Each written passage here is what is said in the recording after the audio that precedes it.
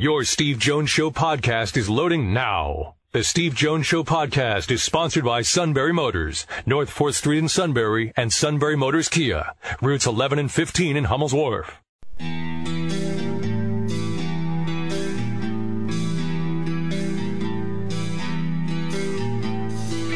Sports talk where your voice counts. This is the Steve Jones Show on News Radio 1070 WKOK. Now from the Sunbury Motors Studio, here's Steve Jones.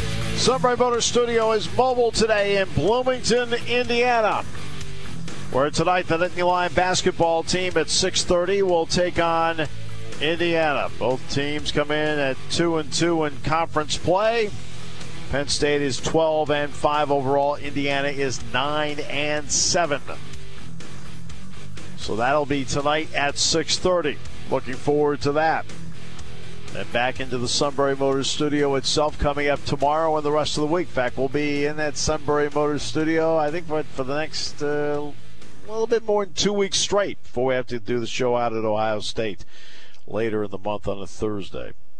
So, yeah. So we got a lot going on here today. National championship game lived up to its billing last night. It was outstanding. Obviously, the freshman quarterback comes in. Tula does a great job for Alabama. I've heard a lot about, boy, it took a lot of guts to make that move. When you have 5 national championships in your back pocket, it's not as gutsy as you think. If you have none, it's gutsy. Like the old Lee Trevino. What's pressure? Pressure's playing a $50 Nassau with $10 in your pocket. That's pressure. Okay? He's got 5 national titles in the bank. Ended up with number 6. But again, it goes back to what we talked about in the show yesterday. And I was pretty blunt about it yesterday. I felt the biggest weakness that Alabama has is his quarterback. I don't care he's thrown 1 interception this year. I could care less about that. He is a liability, for the most part, at that position to them advancing because he didn't throw the ball well enough. Somebody did call yesterday and they said, well, yeah, but who had a higher completion percentage as a sophomore? Jalen Hurts or Trace McSorley? I'd take McSorley any which way but lose over this guy because McSorley is a great decision maker and is accurate throwing the football. This guy is not accurate throwing the football, gets bailed out by his wideouts, but he also is not a great decision maker because, okay, I'm going to throw to Ridley. Okay, come on, Calvin, get open. Okay, Calvin's open now. I'm going to throw it. That's not quarterback play. Now, the other kid comes in. I mean, look at the game-winning touchdown pass. He's a freshman. Right? A freshman who doesn't have a ton of in-game reps. And he looks the safety off. He looks a fifth-year senior off and then goes left for the game winner. Can't put a price on that. That is really, that was really impressive. Yeah, but how about the play before, Steve, when he got sacked back at the 41-yard line thinking, oh, man, how are they going to get out of this? Well, he and Fromm both did the same thing. What he and Fromm both did last night is there were moments where they made pure freshman mistakes. No getting around it. But what makes each one of them special is that each time they had the ability to get out of it. That's what I found that was impressive. I thought the single most important play of the game was actually when he first got in there, they had a 3rd and 7, and Georgia had him pinned on the near side of the screen, and he got out of it. And when he got out of it, he swung to the far side, went down that far side, picked up a first down, kept the drive alive, and eventually that led to Alabama's first touchdown. I think if Georgia stops him there, I think it's a different outcome of the game. Because remember, at that point, Georgia's going to get the ball back, more time's going to go off the clock, and it changes a lot of dynamics. But he kept it alive on just a great individual play. And he's one of those guys that I think all of us knew about last year. All of us knew about him. That, they signed him, that he was a great thrower. Every quarterback camp, they just raved about this guy. as to how he played. You know, that he was a cut above so many other people the way he played. And his parents moved from Hawaii to Alabama to be with him. I got to give him credit for that. But that was a real change. And he went out there and he played it beautifully. You can see right away he could throw the ball.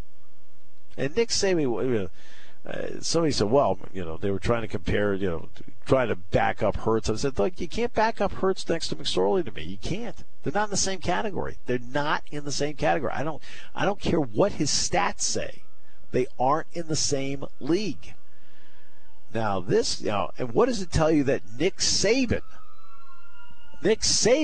looked out there and said, this guy, we are not going to win with this guy tonight. Nick Saban said that. His own coach looked out and said, nah, not good enough tonight. Good enough to beat Mercer. Not good enough to win this game.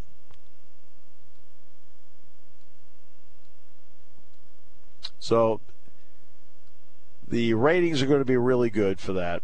Really good. There's no question about it.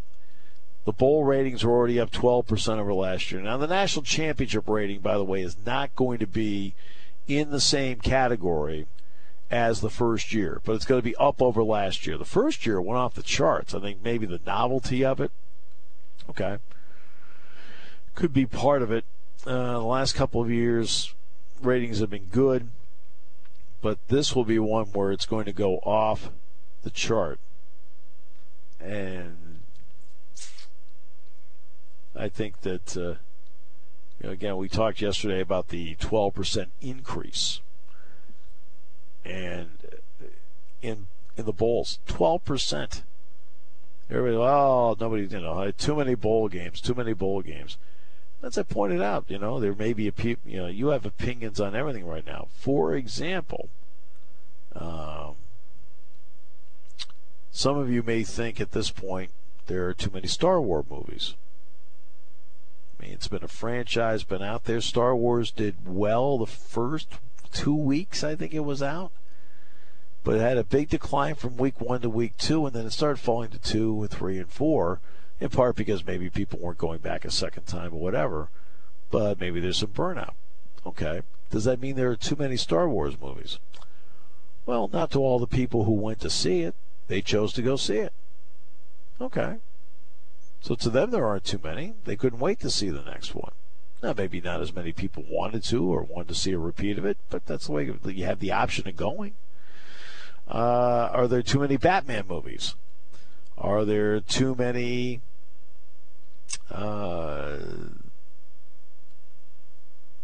NCIS or, you know, programs of that nature, NCIS New Orleans, NCIS Los Angeles, whatever. Are there too many of those? Maybe. Unless people are, you know, want the option of watching it. Well, that goes back to bowl games. Bowl games. Are there too many bowl games? Well, it doesn't really matter. You end up telling everybody there's too much of something if people don't watch it. ESPN just released this information a little while ago. Averaged last night 28.4 million. That is up 13% from last year's game, which was also phenomenal too. And that goes hand in hand with what they released earlier in the week. The national championship game was up 13%. Bowl games were up 12%. And it didn't matter what tier they were on. If it's lower tier, upper tier, whatever, bowl game ratings were up for them. Viewership up 12%. Yeah, that was second best in cable history last night. Number one was the 2015 national championship game between Oregon and Ohio State, just under 34 million. Right. So that is so the argument of there's too many. Well, yeah, there are a lot of them. I understand that. But who said you had to watch it? Nobody. I saw the very first Star Wars movie. Okay? Saw the very first one. We went to it, and neither one of us liked it. that's, again, it's just a matter of personal taste, whatever. But but we didn't like it. So we never went to any of the other ones because we had no interest in it. It doesn't mean it hasn't been successful off the boards. It's made a ton of money, along the way. And they made a ton of money without us going to it because that's the choice we made not to go because a lot of other people went. Well, who says you have to watch a bowl game? Nobody. But I always love this. There's too much. Well, okay, then don't watch. Viewership was up 12%. It was cold during the course of the holidays. A lot of people wanted to stay home. They had a chance to watch. I think they're probably using multiple platforms now to determine who had, what kind of viewership you have. Because I think they're doing a much, much better job of using streaming. And yes, last night on the bus from the airport to the hotel, on my phone, I watched part of the game. Had the opportunity to, so I used it. Now, I know, don't fall off your chair. Impressive. That of all people, I did that. I'm very impressed. I probably found it by accident. All right, we'll come back with more in a moment. One of the players fired it up for you, right? Yeah. Tony Carr, could you get? I don't. Yeah, sure, Steve. We'll come back with more in a moment here on News Radio 1070 WKOK.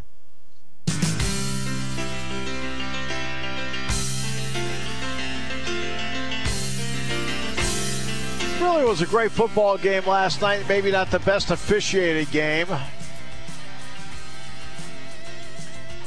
It was an all Big Ten crew last night. And I think Dan Capron, by the way, usually when I see him out there doing a game, I usually feel like it's in pretty good hands. Turned out it really didn't have a great game last night.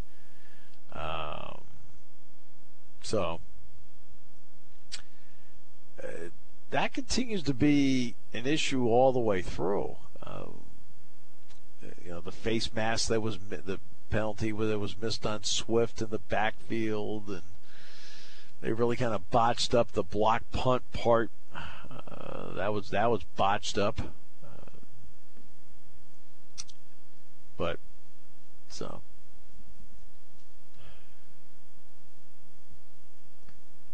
It was not their best night. That happens.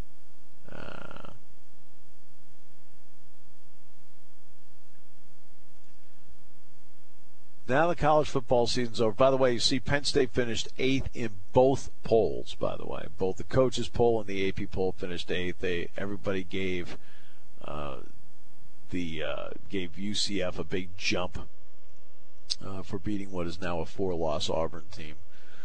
They gave them a big jump. That's going to make the Suit very happy. Suit's all for the little guy and the little guy finishing 6th and so on and so forth. I don't know about you. I was really, really impressed by the way they handled playing Michigan, Ohio State, Michigan State consecutive weeks, weren't you? Yeah, sure. I'm sorry. What? They weren't on you? No. They weren't. Oh, so it was Temple, UConn, and Memphis? Oh, okay. Oh, I guess I got the schedules mixed up. Yeah, they were in the meat. They were in the meat of their conference schedule at that point. Yeah, I was Temple, UConn, and Memphis right around that. Really, that's great. But they went undefeated. That's fine. They ended up finishing 6th. That's fine. And Penn State. They had a parade for him down in Disney. More power to them. Well, there's a system for it. Look, one area that I don't blame anybody at UCF for doing what they've done. But the one area they do have to be a little careful about is as follows. There may be one final push on realignment in college sports. And if there is, they want to be a part of the party. Don't you think? Orlando's a really good market. UCF is a really large university. obviously they've done well in football. They've brought that back. They also won the Fiesta Bowl, beat Baylor a few years ago too. I will, though, be surprised. I am kind of surprised that they've been throwing the words national championship around lately within the last week. I mean, they've done their branding and their bannering and their avatar banners on their social media pages, and okay. Undefeated and national championship are two different things. Right. No, I understand. But I see where they're going with it. I'm perfectly fine with that. I mean, do I? All right, let's pull this one aside for a moment. And, you can play this card once in a while. But let's pull the Vegas guys into this. Which one of the teams ranked in the top 10 would they be favored over? I don't think any. I don't think there's any team ranked in the top 10 that they would be favored over. They wouldn't be favored over Ohio State, Penn State, Wisconsin. They would not be favored over Georgia, Alabama, Clemson, Oklahoma. They wouldn't be favored over any of them. Right? I mean, I don't think they would be. And that's something to throw out there. But they didn't lose a game. And one of the they have a couple of advantages. They have a big disadvantage in terms of name recognition, maybe in recruiting, especially in the line, things like that. Yeah, they have disadvantages. They do. But here's the advantage they have. The advantage they have is when you're in that position, whether it's Houston or whether it's UCF or any team like that, the advantage they have is they have the ability to get up for one big game. One. They play at Auburn. How many big games did Auburn have to get up for this year? They had to get up for the Georgia game. They had to get up for the Alabama game. They had to get, they had to keep getting up for games all the time. They had to get up for the SEC championship game, which they lost. And let's face it, killed their national championship hopes when they lost that game. Well, yeah, back in the summer when you lined up Penn State's schedule and UCF's schedule, when you saw the 3 games Penn State needed to get through in order to make it to the national championship game, obviously UCF didn't have 3 in a row that would cause them with a lot of concern. They haven't had 3 in a row like that in the history of the program. Okay? Ever. Like, never. Have not ever had to do it. Tom Dienhart of Big Ten Network asked me when they were doing the training camp tour. He pulled me aside. He said, what's the biggest plus of the football team? And I told him about it. He said, what's the biggest negative? I said, having to play Michigan, Ohio State, Michigan State right in a row. And that was back in August. Taking your calls at 800-795-9565. This is the Steve Jones Show on News Radio 1070 WKOK. Now from the Sunbury Motors Studio, here's Steve Jones. Sunbury Motors, 4th Street in Sunbury. Sunbury Motors Kia, routes 11 and 15 in Hummel's Wharf. And today's show from Bloomington, Indiana, where the Nittany Lion basketball team plays Indiana tonight at 6:30 at Assembly Hall here in Bloomington. With that, we bring in the outstanding Ray Fittipaldo. Ray, it's great to have you on with us again. Steve, it's good to be on with you. How are you? I'm doing well. I hope you're doing well. I am getting ready for some playoff football. Yeah, exactly. How important was the bye week to buy time for Antonio Brown, Ray? Steve, I think it was really important. I do think last week, if the Steelers had to play on Wild Card Weekend, he would have been questionable for that game. So the fact that they got one of the top 2 seeds gave him that extra week's of rest. And, really, he's going to have almost a month between games to rehab that injury. So he was out there on Monday practicing. The Steelers had an off day today. No practice. They'll reconvene tomorrow for another practice. And based off of what I saw yesterday and based off of what Antonio said afterward, I don't think there's going to be any hiccups. Of course, they're going to monitor his progress. And, today was probably important in terms of seeing if he had any issues. But if he didn't, I would expect him to be out there and to be close to 100% on Sunday afternoon. Ray, we watched the progress of Juju Smith-Schuster as the season went along.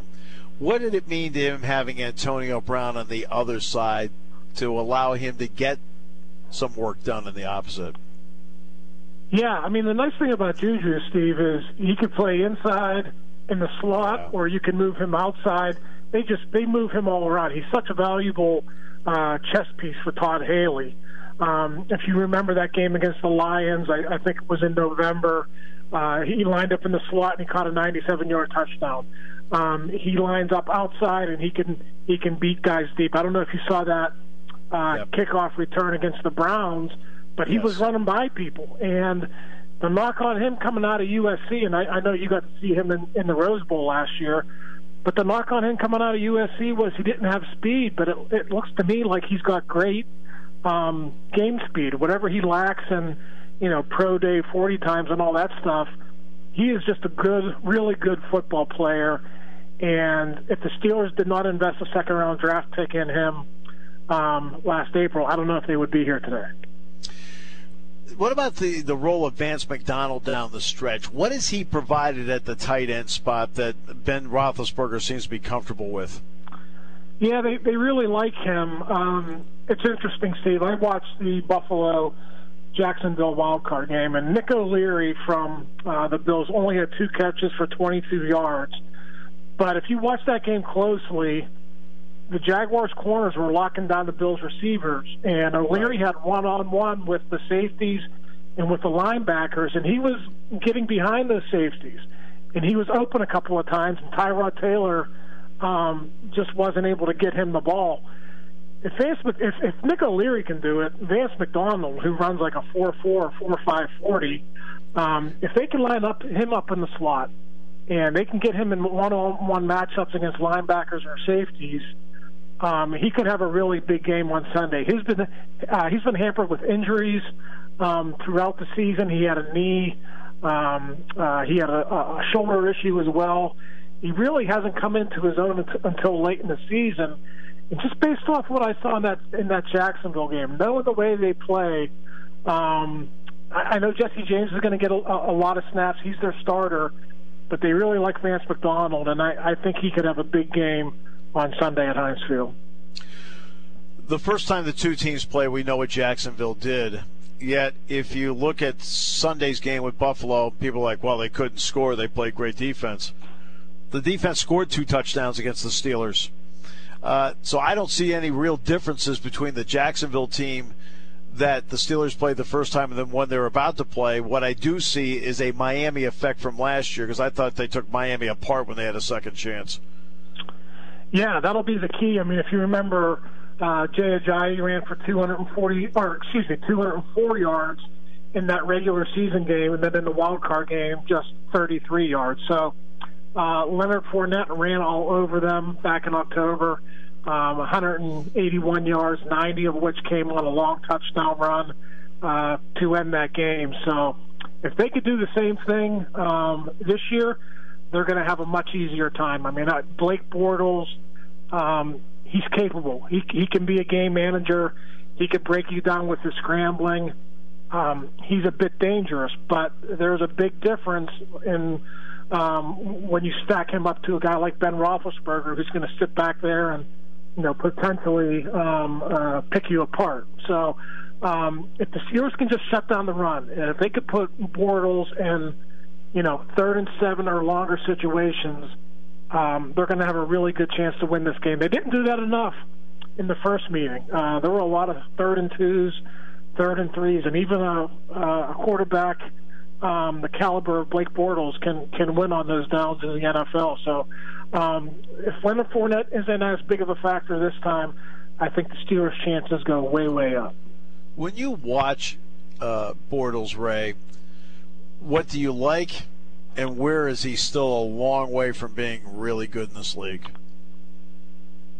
That first game, he only had, I think, 95 yards passing against the Steelers, but he made the plays that were necessary. And, I don't want to compare him to a guy like Trent Dilfer, because he hasn't done what Trent Dilfer did yet. Trent Dilfer won a Super Bowl with a similar defense when he was with the Baltimore Ravens. Trent Dilfer made winning plays. When they needed a big play, he was able to do it. If you look at that game against Buffalo, they go for it on 4th and 1. They trust him to make a throw into the back of the end zone to Ben Koyak, and Koyak comes down with it. He might only be asked to make 2 or 3 really great throws a game, but if he can do that with that defense, they'll have a chance. Now, that being said, if the Steelers come out and they score first and they get Bortles in catch-up mode, it's not going to be a good day for him. But if it's a close game and they're comfortable, it's within 3 points, 6 points, I think he becomes a dangerous quarterback just because of what I mentioned, and then you tack on the ability to scramble too. He could potentially be a dangerous player if you don't get a lead in this game. Which brings me to the Steeler defense. Obviously, no Ryan Shazier. So let's start to do this in 2 parts. How well have the Steelers adapted personnel-wise and schematically without Shazier, in your opinion? Well, it was rough in that first game when they played Baltimore. They were able to win that game, but they gave up 38 points, and Sean Spence was really behind, which you would expect. He was on his couch for 2 months after the Colts cut him, and they were asking a lot for him to step in after 1 week and play, but that's what happened. Gradually, he's gotten better. They're never going to be the same team without Ryan Shazier. He's a Pro Bowler.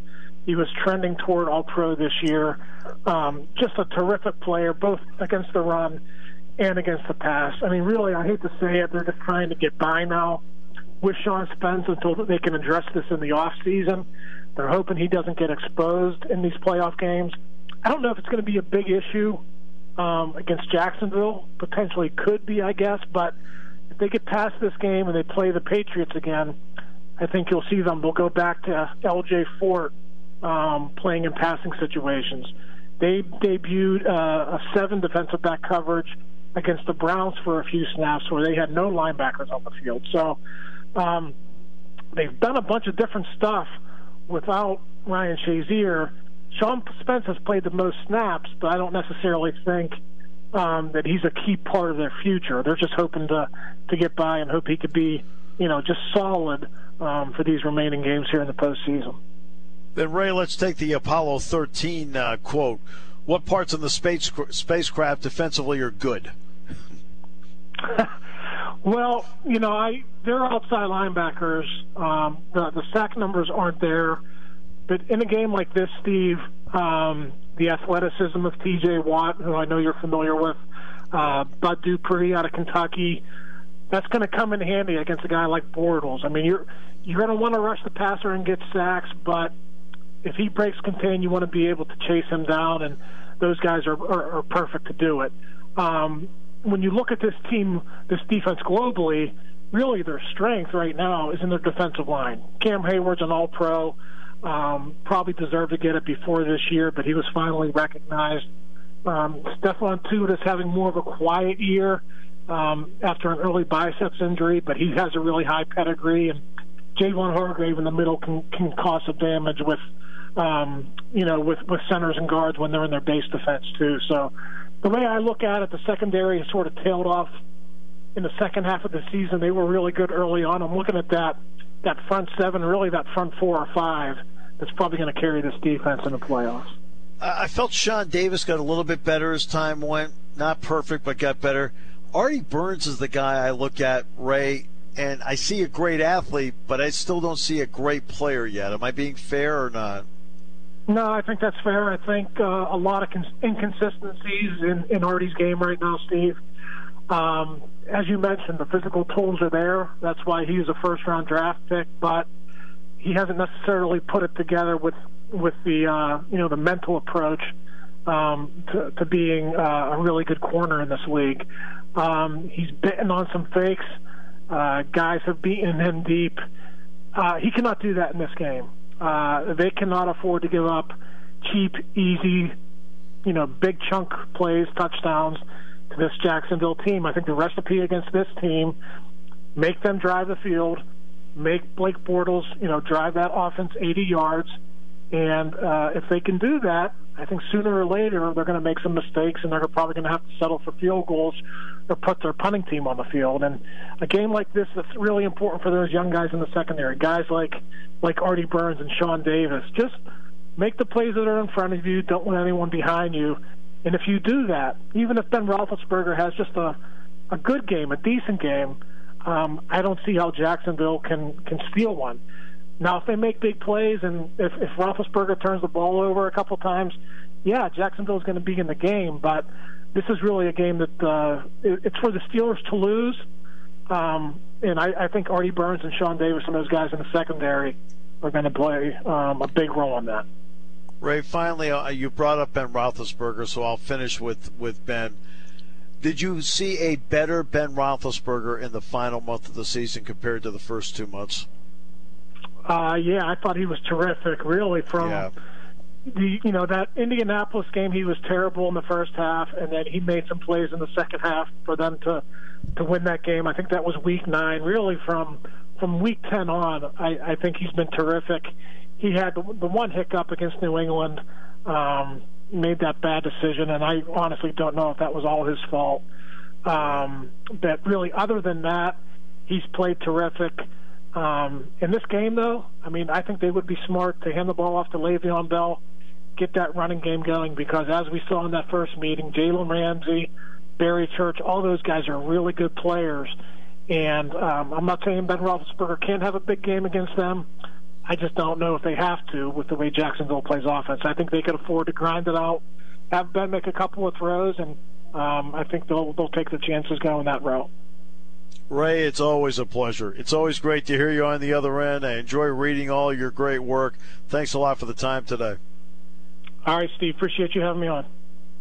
Ray Fittipaldo joining us. And always great to talk with Ray. There's a lot of great work down there in Pittsburgh, Post-Gazette, and so forth. And we'll come back with more in a moment as we continue on News Radio 1070 WKOK, brought to you by our good friends at Sunbury Motors. In 103 years, there's been many firsts at Sunbury Motors Ford, but never one like this. SMC is selling vehicles for half price. You heard right. Sunbury Motors Ford is taking up to $15,007 off their remaining 2017 vehicles. That's a savings of up to 53%. SMC is serious about moving 67 2017 cars, SUVs, and trucks. They're slashing the price on 2017 F-150s up to $14,500. Take a whopping $8,000 off all remaining 2017 Ford Escapes. Take $7,000 off all remaining 2017 Ford Edges and Explorers. Lease a 2017 Ford C-Max Energy for only $179 a month for 24 months with zero down. That's zilch, nothing, nada. Hurry into Sunbury Motors Ford in the North 4th Street Auto Plaza, Sunbury, to be one of 67 lucky people to save 53% on your next new vehicle.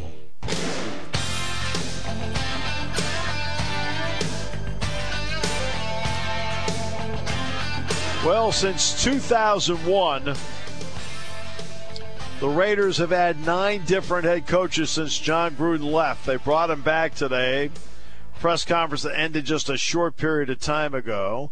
Adam Schefter's reporting it's a 10-year, $100 million contract for John Gruden. His career record, 57-55 in the NFL. He did not make the playoffs his last 6 seasons as a head coach. I'm not being critical here. I'm just stating facts.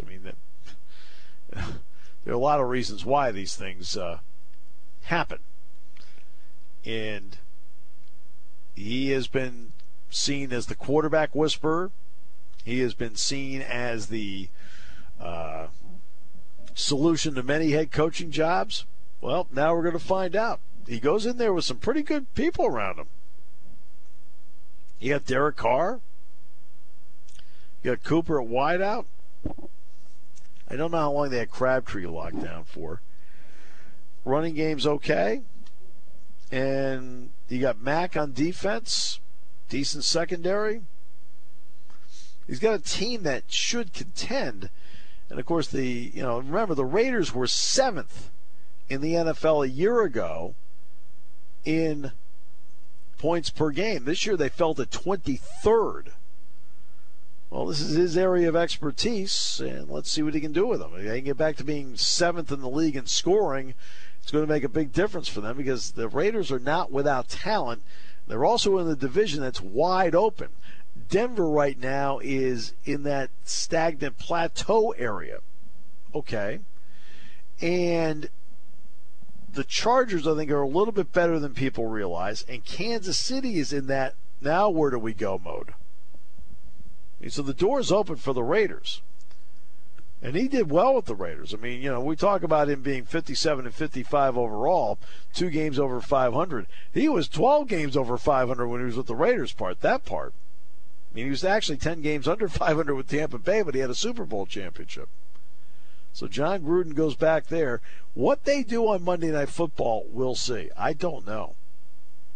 I don't know what they're going to do on Monday Night Football. I mean, do you bring Matt Hassel back in? I don't know. Do you go with a 3-man booth? I can't really picture them doing that, only because they're really in a cost-saving mode. Or do you do everything you can to sign Peyton Manning?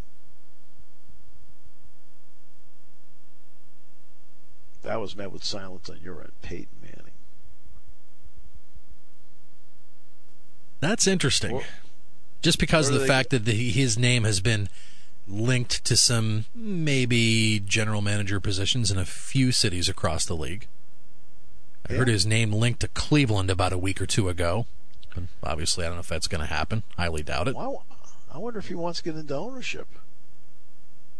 That sounds a lot more or less stressful than being a GM. Well, I mean, obviously, you'd have to have a pool of people to do it with. He doesn't have the personal finances himself to do it. I mean, Terry Pagula could with the Bills because he's Terry Pagula. We all kind of know what kind of money Terry has. Did I ever tell you the Terry Pagula story about Jack and I were with Terry at the Duquesne Club, and we're standing there and we're chit-chatting with him. I think Shane Conlon was a part of this as well, so 4 of us. And we're just chit-chatting about a wide variety of things. I mean, there's a little bit of politics, a little bit of sports and whatever, and he started talking about money. And I said, "Hey, Terry, by the way," I said, "we're talking about money." He said, "You have an extra $100?" He goes, "Huh?" I said, "Yeah." I said, "So I want to replace the ceiling tiles in the broadcast booth."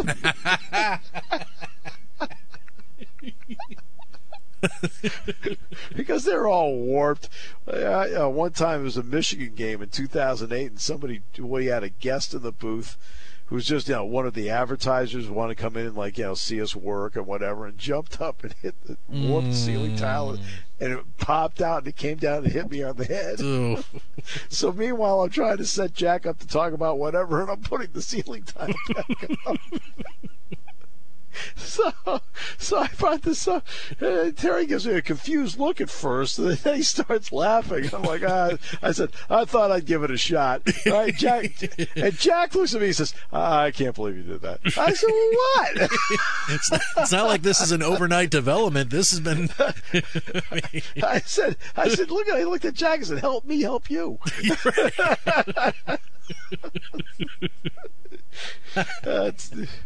Terry started laughing. We all started laughing. What the heck, just I said, figure I'd give it a try.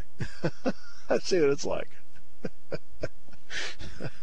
But I mean, not everybody has that kind of money. They just don't. And because you don't, that's why for a guy like Manning, if he wanted to get in, it would have to be a consortium that would have to do it, just like Derek Jeter did with the Marlins. Like with Magic Johnson too, when he joined the Dodgers, and right. Yeah. Right, you have to do it with a group, but you're really the face of what's going on. And obviously Manning's a pretty smart guy. Already going to do Monday Night Football. Now, that's not without risk either, because, the contract runs out in 2021. Question is, does ESPN want to keep doing it? You're talking about $1.9 billion plus another $100 million for the playoff game, so they're paying $2 billion. Now, of the $2 billion, let's be fair, $350 million of it goes to their ability to get the highlight package of any game they want. So they paid a rights $350 million of that is their ability to do that. All right, we hope to have Brad Edwards on the show today, and we're hoping to have Neil Coulong as well from Bloomington. Your station for news, weather, business, and CBS Sports Radio. News Radio 1070 WKOK Sunbury and on WKOK.com.